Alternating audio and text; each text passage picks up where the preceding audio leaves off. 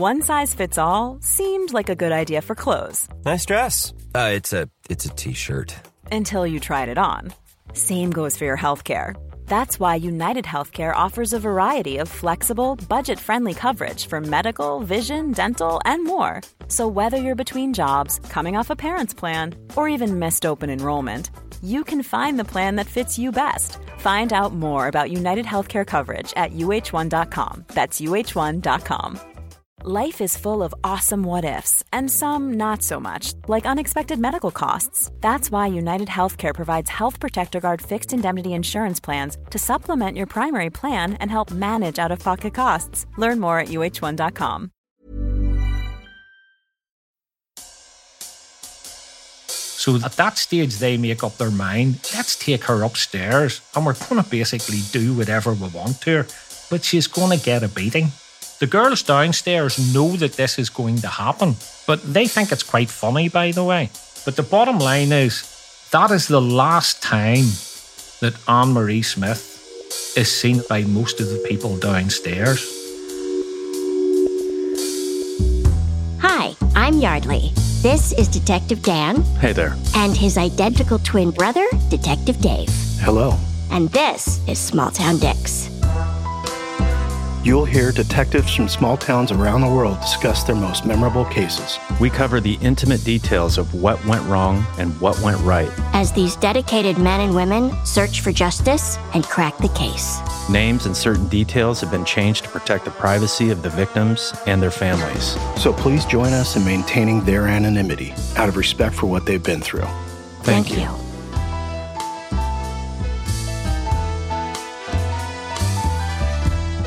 Today on Small Town Dicks, we have the usual suspects. We have Detective Dan. Hello, everyone. Hello, Dan. He's looking at me like I'm a dope. And we have Detective Dave.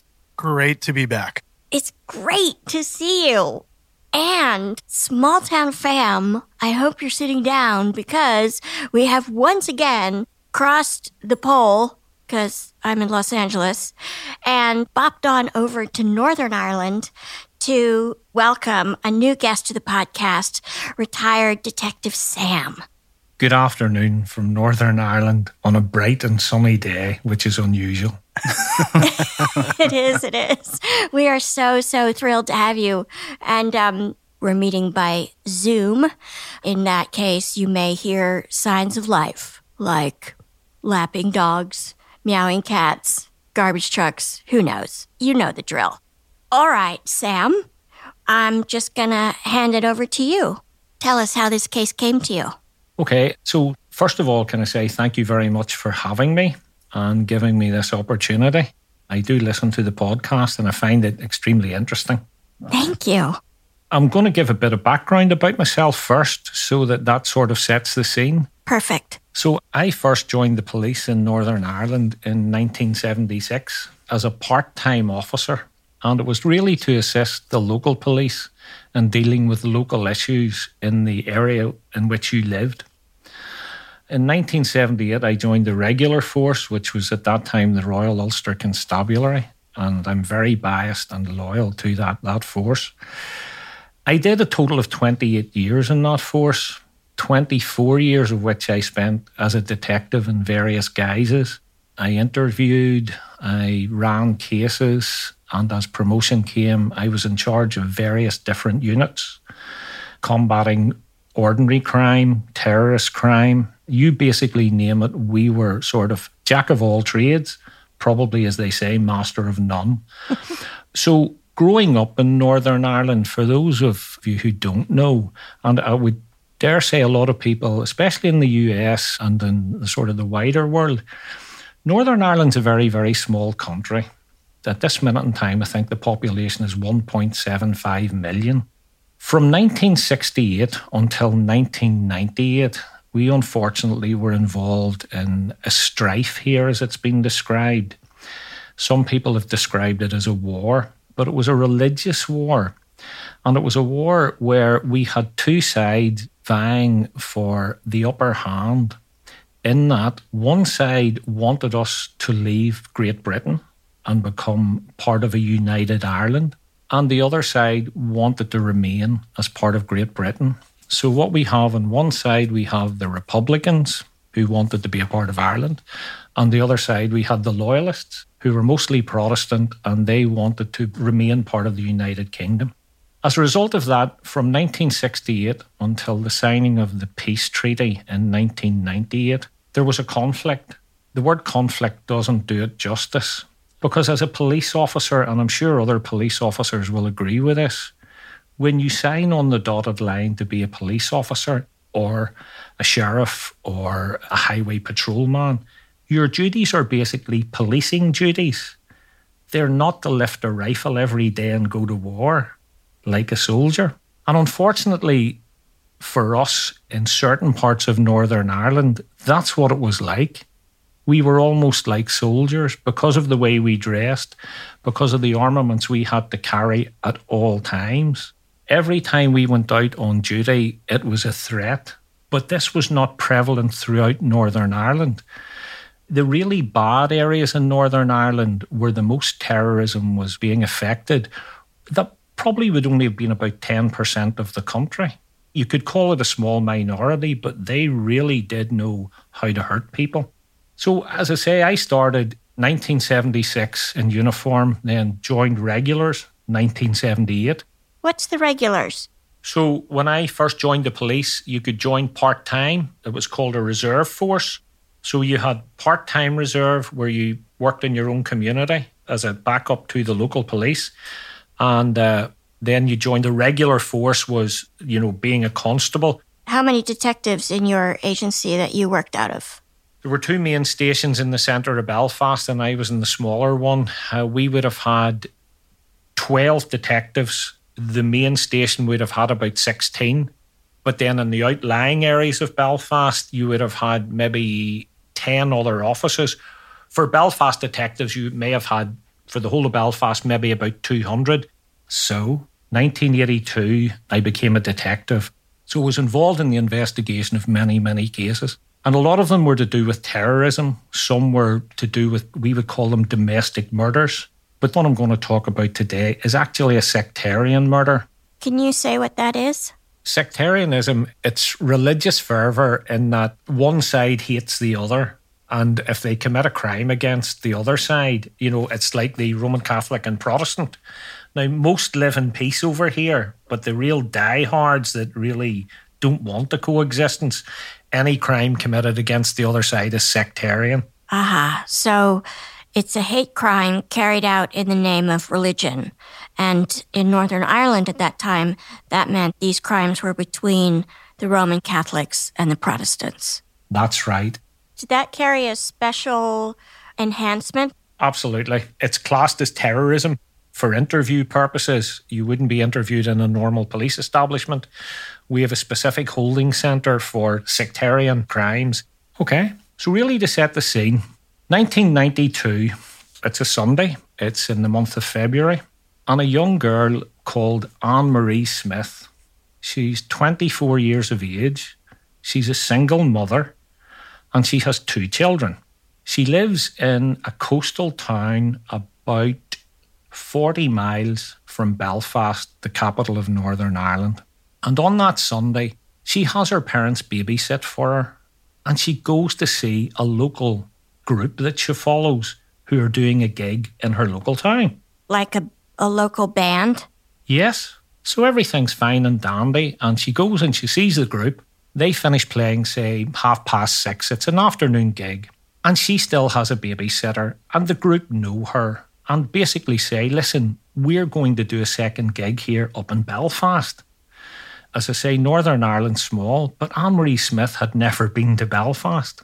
It was only 40 miles away, but she'd never been there because country people just don't like to travel. So she decided that she would follow the group and she went with them in their van. And they were playing at a local sports club in Belfast that was affiliated to a local soccer team. And it was just an affiliation to them as a supporters club. So basically what happens is she's had a few drinks at the first gig. She goes to the second gig. And while she's there, the group are playing, they're roadies, everybody's intermingling, and they're intermingling with the people who attend this social club every week. Unfortunately for Anne-Marie Smith, a lot of the people that attended that were paramilitaries. They were part of the loyalist paramilitary groups. And as things would progress during the evening, she was dancing. She loved to dance. And she was dancing on the floor. And some of the girls akin to the paramilitary groups went and danced with her. They asked her a couple of questions. And by virtue of her answers, they immediately identified her as a Roman Catholic.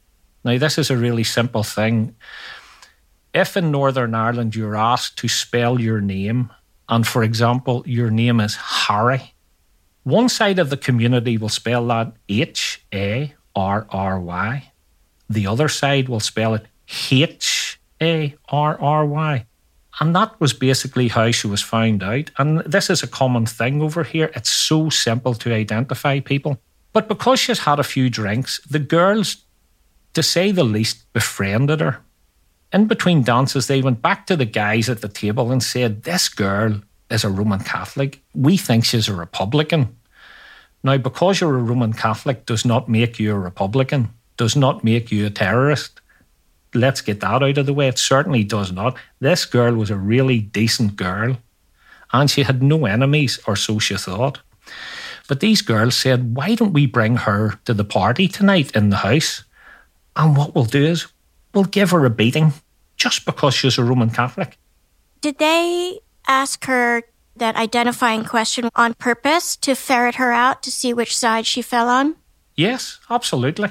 People over here are quite territorial, and the people in that club would have been extremely territorial.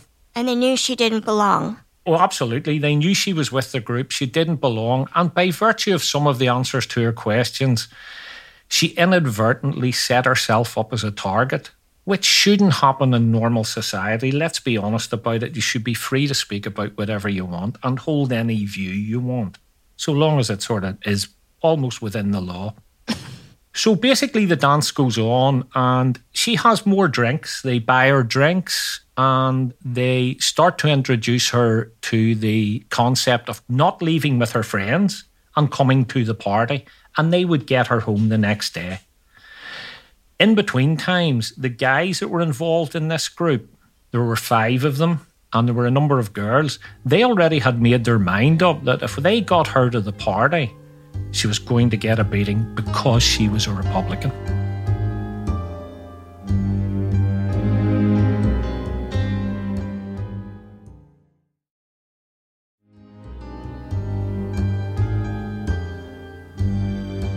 So what they do is they get one of the guys, and we'll number them all, 1, 2, 3, 4, 5. Okay, so instead of names, we're going to call them Mr. Number 1, Mr. Number 2, Mr. Number 3, 4, 5, like that?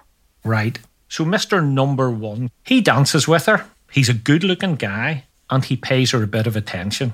He invites her to the party and tells her that this party goes on every Sunday night, and that's what they do. To cut a long story short, she goes to the party. Do Anne-Marie's friends from the band go with her? No. The group leave and head back towards their own hometown. So she comes to the party.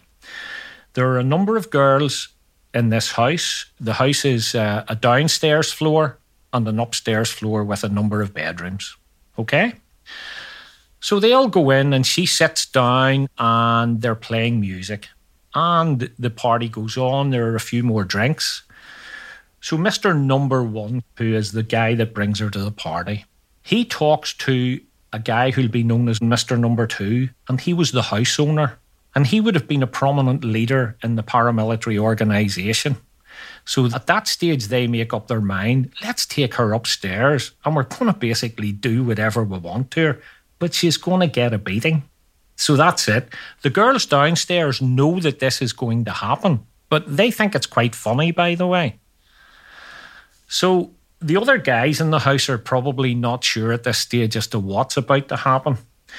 In between times, Anne-Marie is sitting on the sofa in the main living room with the other people, and she doesn't particularly like the music. So she just happens to say, look, I have a cassette here. 1992, cassettes were still in use. I have a cassette here. Can I put it into the player? And she did, and she was dancing for a while. In between the dancing and talking to the girls, Mr. Number 1 and Mr. Number 2 invite her up the stairs for whatever reason. I'm not going to go into that. But the bottom line is, that is the last time that Anne-Marie Smith is seen by most of the people downstairs. The party goes on downstairs, and after a period of time, they can hear like a bang upstairs, something falling. But they don't go and investigate. Why should they? It's Anne-Marie Smith. She's a Roman Catholic. She's a Republican. She's going to get a beating. Mr. Number 2 walks down into the living room. And at the time, he's carrying a basin. And one of the girls at the party, she made a witness statement later, said that there was water in the basin that had some blood in it. Not much, but what looked like blood. He comes down, goes into the kitchen, and he invites 2 other guys to come upstairs. They leave the living room and go upstairs. The girls don't go near it. The girls do not go upstairs. They do not leave the living room. So whatever has happened has already happened up there, and there's no sign of Anne-Marie Smith. So one of the guys comes down, makes a phone call, and guy number 5, so that's 1 and 2 are the first 2, take her upstairs. 3 and 4 are the 2 guys that are told to come upstairs, and number 5 is a boy who calls at the house. The reason he calls at the house is because he has an estate car. What's that? The best way to describe it is a station wagon. Oh, okay. So he has a station wagon. So now we have 5 guys up the stairs, 1, 2, 3, 4, 5. The girls are all downstairs. And they hear bumping coming down the stairs.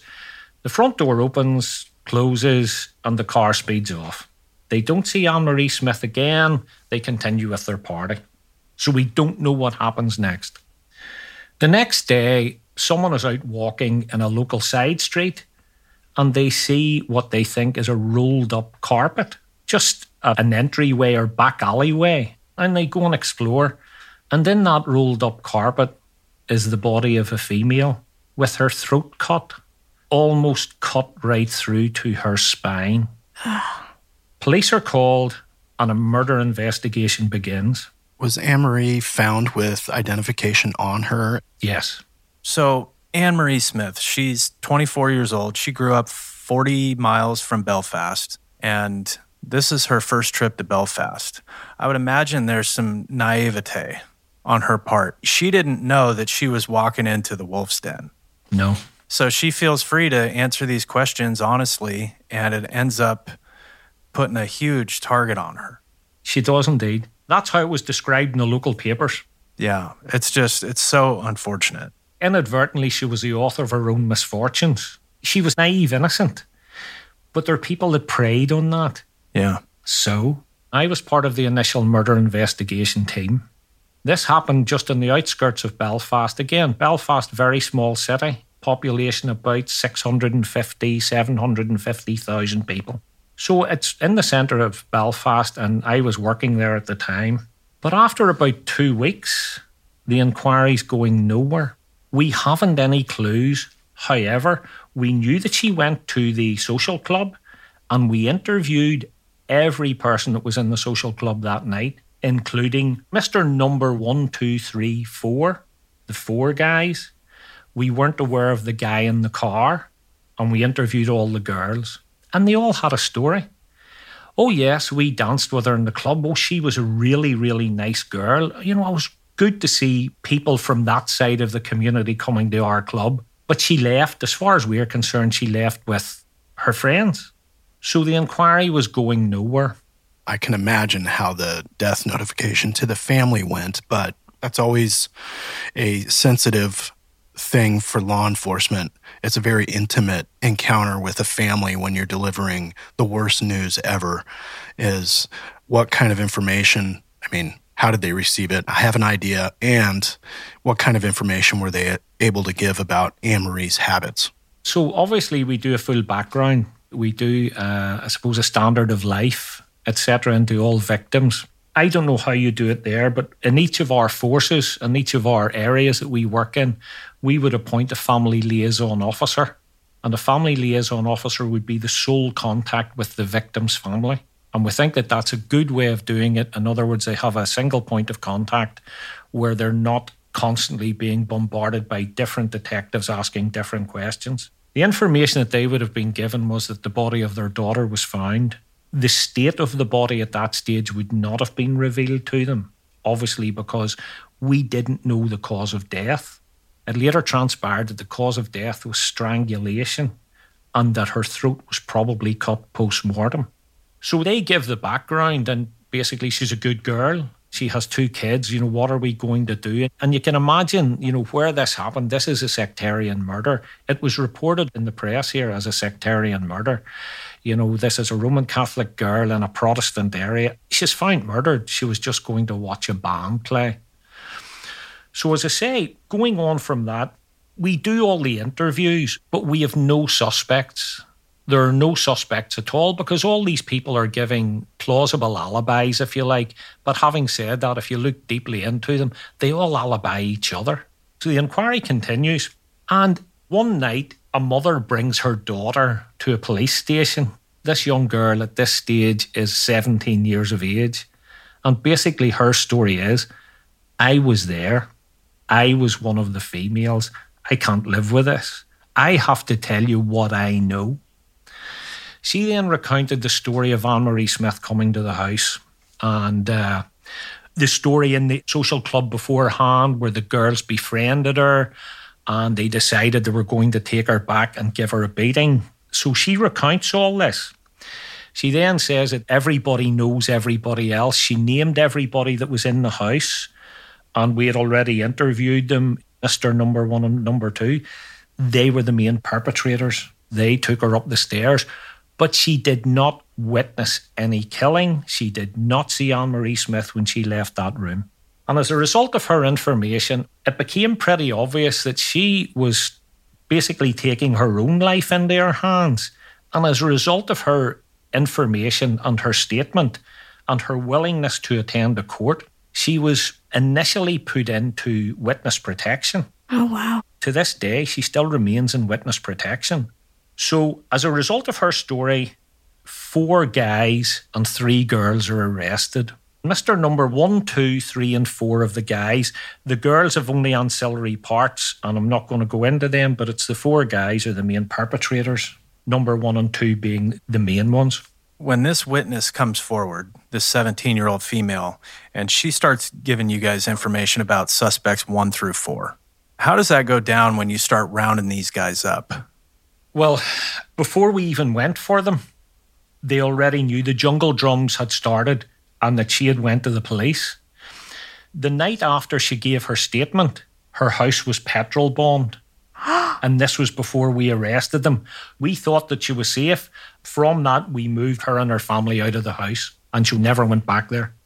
So we go and we're detailed to interview these guys. I was given Mr. Number 3 and that was the one I had to interview.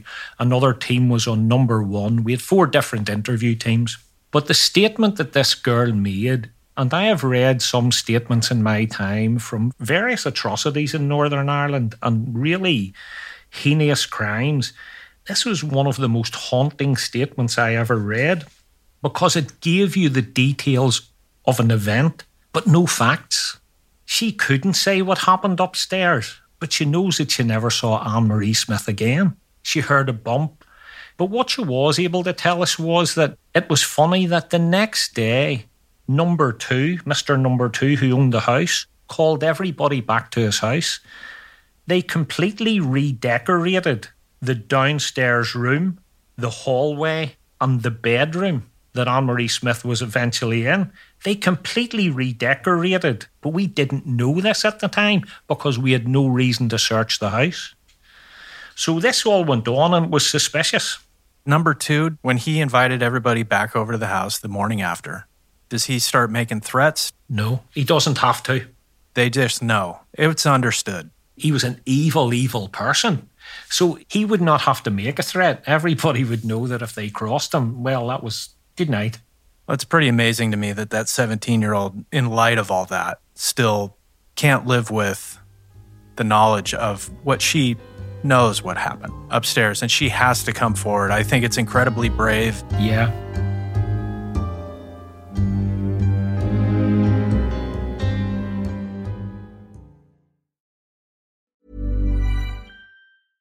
Even on a budget, quality is non-negotiable. That's why Quince is the place to score high-end essentials at 50 to 80% less than similar brands. Get your hands on buttery soft cashmere sweaters from just $60, Italian leather jackets, and so much more. And the best part about Quince, they exclusively partner with factories committed to safe, ethical, and responsible manufacturing. Elevate your style without the elevated price tag with Quince. Go to quince.com/upgrade for free shipping and 365-day returns. A lot can happen in 3 years, like a chatbot may be your new best friend. But what won't change? Needing health insurance. United Healthcare Tri-Term Medical Plans, underwritten by Golden Rule Insurance Company, offer flexible, budget-friendly coverage that lasts nearly 3 years in some states. Learn more at uh1.com.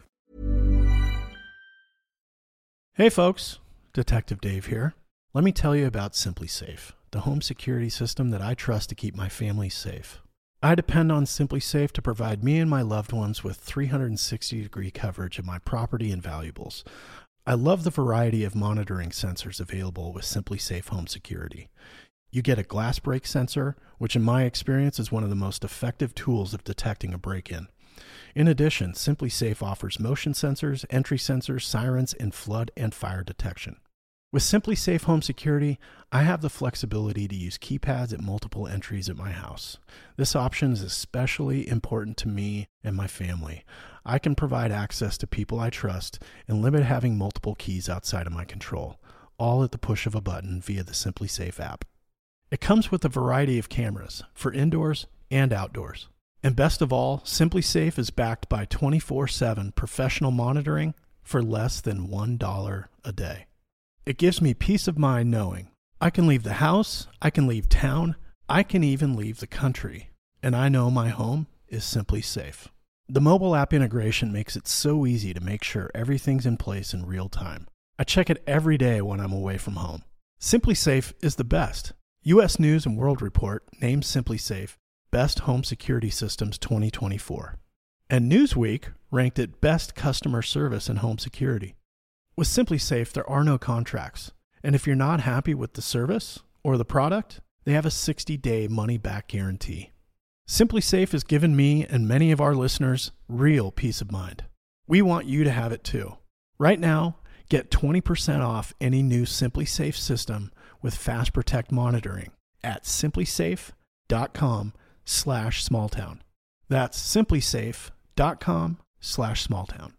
There's no safe like SimpliSafe.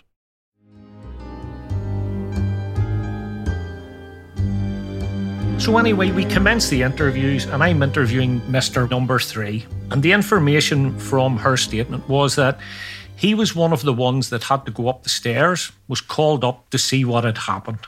This is the statement from the 17-year-old witness. Yes. And when he came down, he made a phone call and he got the guy with the station wagon. And that's all she knew. She didn't see the carpet going out. She didn't see Anne-Marie with her throat slit. She did not see Anne-Marie again. So we get them in and we start to interview all the suspects. So basically how it works is, at that stage, they were all brought into what we would call a terrorist holding centre. And the legislation we used then was the Prevention of Terrorism Act. Because this was not a normal murder. This was a sectarian murder linked to terrorism. Did you already know that she was murdered because she was a Roman Catholic? Yes, absolutely, because when we established who the main perpetrators were, they were all known to us. In fact, one of them was known before and had been interviewed by myself and then someone else for another murder, which he didn't admit and he was never found guilty of. So, as I said, Northern Ireland's small, so you really do know these people. This group is what we would call frequent flyers over here in the States. Were these guys employed? Most of these people don't work. How do they make their living? State benefits, robbery, drug dealing, basically any underhanded way to make money, they'll do it. And if they were dealing drugs, were they also using drugs? Oh, good God, yes. Yeah, I'm not being flippant about it, but yes, drugs, alcohol, yeah, they were.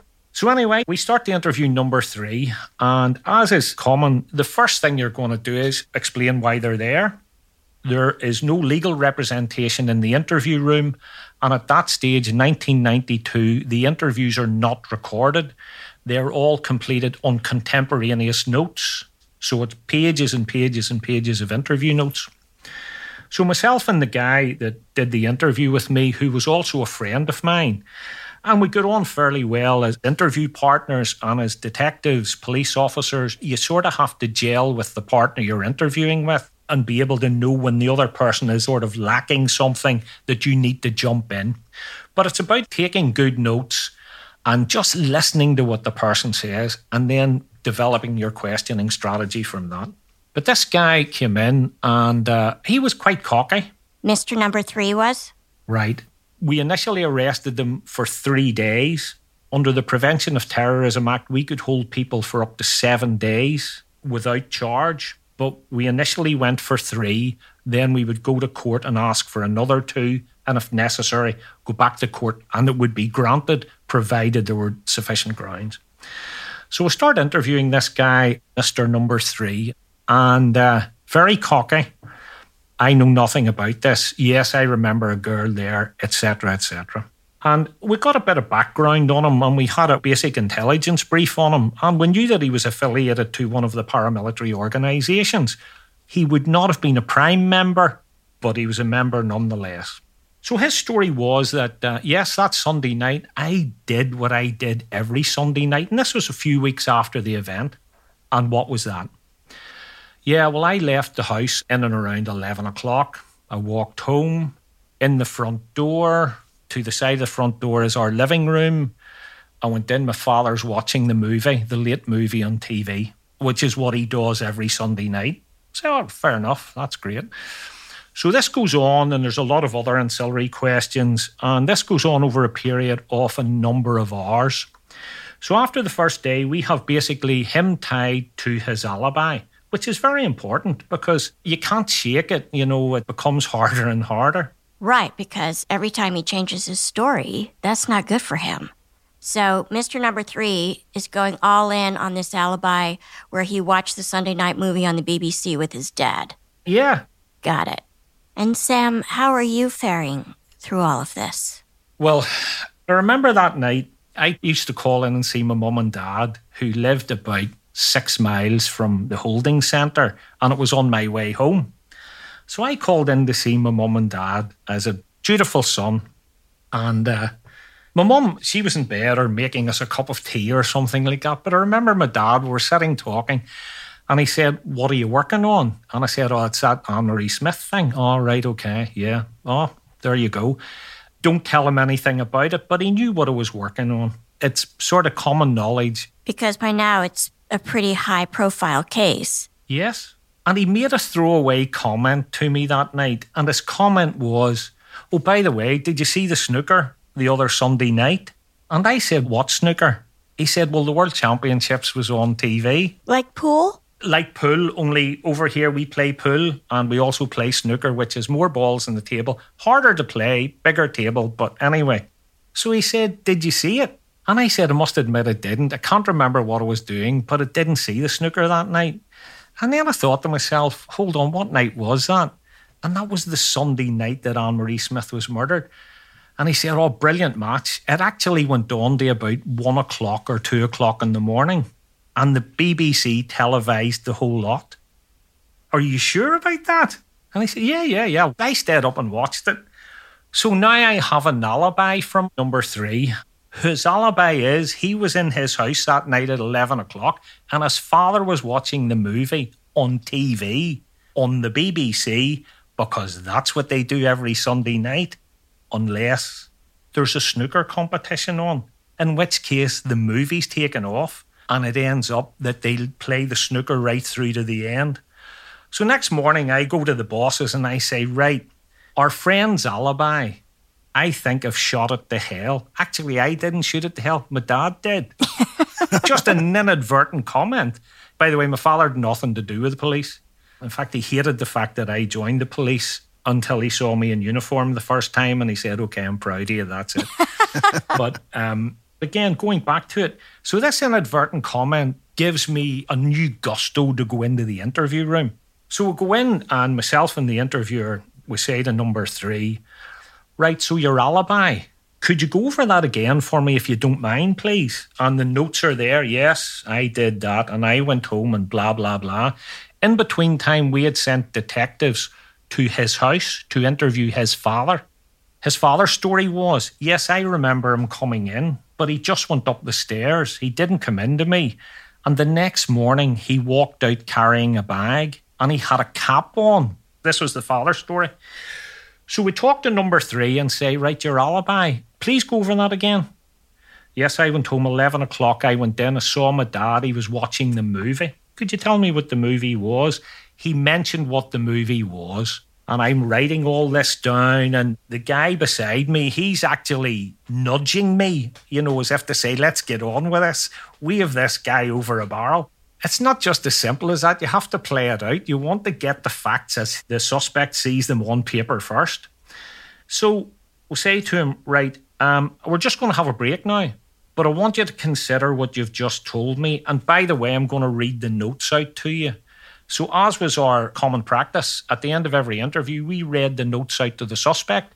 We let them read them if they wanted. And if they chose to, they can sign them. You're checking for accuracy, yes? Yeah. So we have this guy. He has given this alibi on numerous occasions. And we know now it's factually incorrect. It can't be correct. So we come out and we have a cup of coffee, a little joyous cup of coffee, because we're going back in to say, this is what your father said. This is the fact. So we'll go into him and start the interview off. How are you? Can I get you anything? How's your health in general? You had nothing to do with the murder, of course, blah, blah, blah. And we go through the preamble and said it's about your alibi. What's wrong with it? Well, we've just blown it completely out of the water. We have a statement from your father. This is it. We showed him a copy of the statement. His father had made this statement innocently, by the way. It was because to try and help his son. Ended up not helping him that much.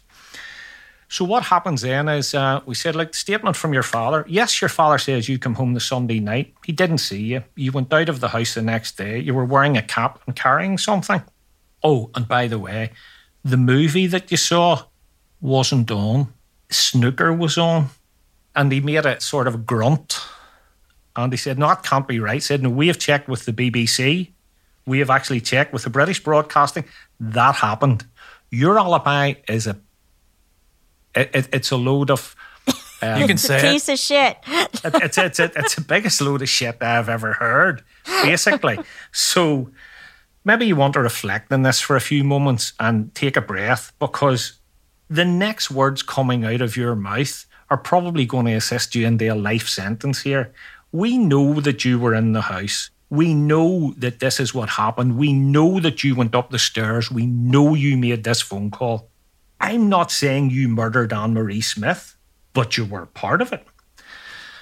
So he takes a sort of a step back and sits there, reflects very briefly. And he said, look, I'll tell you what I know. So, okay, we're going to take that. This all sounds awfully simple, but it's over a convoluted period of time. And he said, yes, I was at the club. She was a Republican. We were taking her back to the house. They were going to give her a hiding. But then he told us what he did. He was called up to the bedroom. So this is the first time with someone leaving the living room. So he walks up to the bedroom. That's number 3, along with number 4. He walks into the bedroom, and it's quite a small bedroom. There's a double bed in it. And to the side of the double bed, between the double bed and the wall, is the body of Anne-Marie Smith. And it's quite evident she's dead. They don't go into what happened. The guys say, look, we don't know what happened to her. There's no confession from them to him. But one of the things I asked him to do was, again, to authenticate what he was telling me was, would you draw a sketch for me? And I gave him a blank piece of paper. And he said, I'm not very good at art. I said, you don't have to be good at art. Just draw me a stick person. You mark where the bed is, whatever it is. And he drew a map. And to the side, he drew this little stick person. And he said, Anne-Marie Smith. I said, now do me a favour. The time is and the date is. Would you write that down and sign it? Again, for authenticity. And then myself and my colleague, we signed it. So we then had his version of what happened. But what happened after that was he said, yes, I had to come down and make a phone call to number 5, who had the station wagon. We wrapped her up in a carpet and we were going to dump her in a side street in Belfast. Okay? He is not one of the ones that goes out in the car. There are 3 of the guys, so it was number 2, 4 and 5 go out with her in the car. And as a result of what happens there, we then find out that she has her throat slit to the back of her spine. But during the other interviews of these people, there are no other significant statements made. Nobody gives any other admissions, but we have his story, so we charge them all with the murder. But number 4, when he's being interviewed, says to his interviewers, and it's the only significant statement he made, and he said, "Is it possible to murder a dead body?" And he laughed as he said it. Oh my God. And this was the guy that we suspected had slit her throat. After she had been strangled to death. Yes, after the event. Ugh. Everything's going well, but we can't put Anne-Marie Smith in the house. You can't? We have only got hearsay. Oh, and the suspects had also done that so-called remodel of the house to erase any trace of Anne-Marie at all. Yeah. Oh. There's no fingerprints. There's no DNA. There's nothing to associate her with the house. So to try and tie up all the loose ends, we go back to our original witness, who's the young girl who gave the initial statement, and we say, look, we can't prove she was in the house. Is there anything else you can remember? Now, in between times we have searched this house, that's how we found out it had all been redecorated, and it was perfect. It was a real forensic cleanup. And she said, no, I've told you everything I can. But there was one thing I didn't tell you. She was sitting on the sofa, she didn't like the music, so she changed it, and she put a cassette into the cassette player.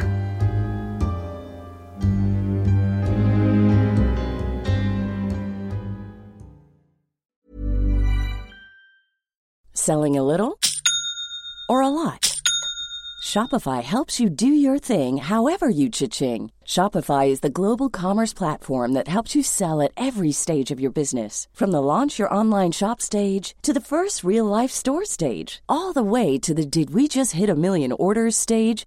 Shopify is there to help you grow. Shopify helps you turn browsers into buyers with the internet's best converting checkout. 36% better on average compared to other leading commerce platforms. Because businesses that grow, grow with Shopify. Get a $1 per month trial period at shopify.com/work. Shopify.com/work. Even when we're on a budget, we still deserve nice things. Quince is a place to scoop up stunning high-end goods for 50 to 80% less than similar brands. They have buttery soft cashmere sweaters starting at $50, luxurious Italian leather bags, and so much more. Plus, Quince only works with factories that use safe, ethical, and responsible manufacturing. Get the high-end goods you'll love without the high price tag with Quince. Go to quince.com/style for free shipping and 365-day returns.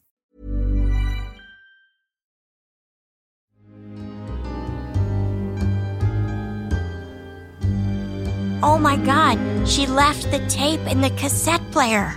Yeah, so we immediately sent a search team back to the house. And the music that she had put in was the song by Bryan Adams, Anything I Do For You. The search team goes to the house and they go to the music centre and they open it up.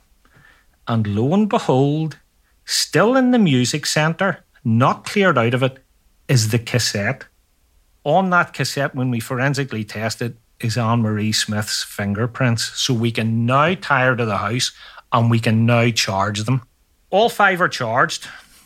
Mr. Number 1 and 2, when we go to court, they fight it. They fight it tooth and nail in court, obviously pleading not guilty. The young girl that gave the evidence was in the witness box for a long time, and they tried to shake her story. Now, she wasn't a particularly good young girl. In fact, she had a previous conviction for theft. So what the defence counsel said was, how can we believe your story? You've got a previous conviction for theft. She said, I may be a thief, but I'm not a murderer. And she pointed to the guy, says, those are the guys that murdered Anne-Marie Smith, which I thought was very brave of her at that time. In all terrorist cases, there was no jury. It's a judge only. Northern Ireland, because of the troubles here, you couldn't get a jury that wouldn't be tampered with and in some cases intimidated and possibly even killed. So we had a thing called diplock courts where a judge, based on the evidence they had heard, gave the verdict. So the judge had no trouble. He found them all guilty and convicted all 5 of them with the murder. Number 1 and 2 were the main perpetrators, and the other 3 were accessories to murder after the event. But the bottom line was they were all convicted. They all got 25 years with a stipulation that they had to serve, say, 15 years. This was 1993 was their trial. In 1997, I think it was, they all appealed their sentences because they said, well, we should never have been convicted of this. We didn't admit this. So they went before the Supreme Court in Northern Ireland. Number 1 and 2, he upheld their convictions. In other words, your conviction for murder stands. The other 3, he absolved their conviction for murder, but convicted them of lesser offences. So that was it. They got their sentences reduced to 8 years. So that was 1993. Unfortunately for us, in 1998, we had the peace agreement signed here. And that was the deal that was done between the British government, the Irish government, and half of the world to say that there was going to be peace in our time in Northern Ireland. The IRA were going to lay down their weapons. The Protestant paramilitaries were going to lay down their weapons. And this was going to be the land of milk and honey. One of the SOPs was that anybody convicted of terrorist offences would be released from prison. No. Seriously. So they were all released. Some of them had done longer than others. So we had murderers who were basically released onto the streets. And I have to say, I don't know if you know it or not, but the prime movers in the peace process to be signed in Northern Ireland was the Prime Minister of the UK, Tony Blair, and a certain president named Bill Clinton. Yep. Who came to Belfast and turned our Christmas tree on in Christmas 1998, peace in our time, etc., etc. So, Sam, I just want to outline this and make sure that I'm following along with you. Anne-Marie Smith's murder was a sectarian murder, which made it an act of terrorism. But if everyone convicted of terrorism has been let out of jail, that means every sectarian crime... Then this peace treaty gets that block of convictions thrown out. Every single one. And it wasn't just the Republicans, by the way, got released. It was both sides of the community. So basically our jails opened and, you know, people serving a 25-year sentence and maybe only started it 3 years before. Well, here, out you go. You know, it's Christmas. Let's go out there and enjoy yourself in the community. And a lot of them have reoffended because they don't know anything else. So their part of the story ends. Now, the aside to this is, the guy that slit her throat, and we always knew he did it, he was a prominent paramilitary, and he went to live in a local town here, and he was a drug dealer. Unfortunately for him, he crossed the wrong people and gets shot dead one Sunday night in a local bar. Let's go back to karma again, and I'm sorry for being cynical, and I know people listening to this will say, you know, he's evil. I'm not, but he gets shot. And the rest of them are sort of living lives of ignominy. And they're no better than scum of the earth. But the bottom line is Anne-Marie Smith's 2 kids are still growing up and they're being looked after. I would assume they're well grown up now, but at the start they had to be looked after by her parents. So a young girl didn't need to die, but it just showed how cheap life was in Belfast at that time. It's just brutal. You mentioned that the 5 appealed their convictions because they said we never confessed. Do you have to have confessed in order for a judge to find you guilty? No. What sort of reasoning is that? The judge can find it based on the evidence beyond all reasonable doubt, and they call the evidence of the young girl into question. I see. I have seen police officers in witness boxes capitulating and saying things they shouldn't say. It's one of those things. It's a scary, scary place, the witness box. I actually was one of these guys. I loved it. I just thought it was a big game. As long as you know what you have done is right, you can't be beaten. But it does scare and does hold a certain amount of trepidation for a lot of police officers. And they do make mistakes that they should never make. But this was a young girl, and I'm going to say with a minimal education. She didn't have high school education. She probably was only schooled until she was about 14, but she was streetwise. Why would she not have finished school? Couldn't be bothered. Ah. So it's a social thing here. There are great sort of social problems here with kids from the so-called deprived areas. and there's a lot of unemployment pro rata to the population on both sides of the community, by the way. But some of the kids, they get more interested in stealing cars, breaking into houses, getting involved in drugs and getting involved with gangs. Kids find it sort of, as they're growing up, quite, I suppose, sexy to be part of a paramilitary organisation, because when you walk into a room, you're Jack the Lad, but you're not really. You're just a scared kid, but you don't portray that. So that was it.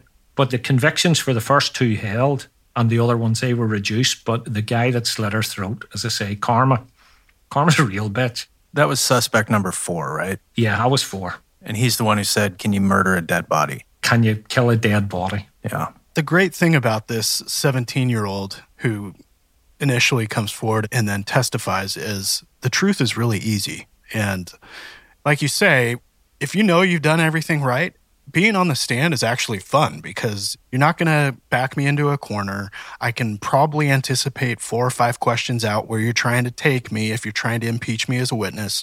And clearly the defense tries to impeach this female based on this theft in her history. But she's got this streetwise sense, and she's got the truth on her side. And she's got this kind of street edginess and confidence, I can imagine, where she's just blunt and direct. And she's like, well, you know, I may be a thief, but I'm not a murderer. Exactly. And she pointed them out. She actually pointed to them all sitting there and said, they murdered Anne-Marie Smith. Yeah. This is a young girl whose whole life is in front of her. Now she's had to move with her mother and sister. They have been spirited away out of Northern Ireland, and they're now fully in a witness protection programme at the time of the trial. So, as I say, Northern Ireland being a small place, you can't hide witnesses here. There's no doubt. It just can't be done. So she spirited away. And obviously, if you've ever worked with them, once you're in the witness protection programme, there's only certain ways you leave it. And one of them is at your own request. And very few people would ever actually leave the witness protection programme, because we have people who would still be involved in it from the early 1980s. What an incredible turn of events. And as Dan and Dave both said, the bravery of that 17-year-old can't be overstated. What a desperately tragic story. Thank you so much for joining us today. It's just so great to meet law enforcement around the world. Thank you. Thank you. Thank you. Yes, thank you. And thank you for that snooker match. Yes. And your dad watching it. Sometimes it's the little things, and in this case, it's you catching on to what was on the BBC that actual night, and a Bryan Adams cassette breaks a case. Again, it was just one of those pure flukes. Everybody says they commit the perfect crime. We did the perfect cleanup. No, they didn't. Just a simple thing. And that's what got it. Yeah. I love it. Incredible. Thank you.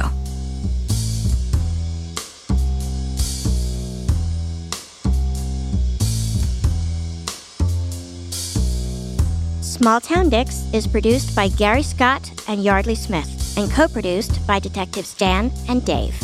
This episode was edited by Soren Bajan, Gary Scott, and me, Yardley Smith. Our associate producers are Aaron Gaynor, The Real Nick Smitty, and Alec Cowan. Our music is composed by John Forrest.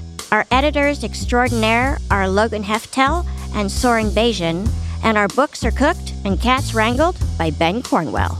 If you like what you hear and want to stay up to date with the show, visit us on our website at smalltowndicks.com. Small Town Dicks would like to thank SpeechDocs for providing transcripts of this podcast. You can find these transcripts on our episode page at smalltowndicks.com. And for more information about SpeechDocs and their service, please go to speechdocs.com. And join the Small Town fam by following us on Facebook, Instagram, and Twitter at SmallTownDicks. We love hearing from you. And if you support us on Patreon, your subscription will give you access to exclusive content and merchandise that isn't available anywhere else. Go to patreon.com/smalltowndickspodcast. That's right. Your subscription also makes it possible for us to keep going to small towns across the country in search of the finest, rare, true crime cases told, as always, by the detectives who investigated them. So thanks for listening, Small Town fam. Nobody's better than you.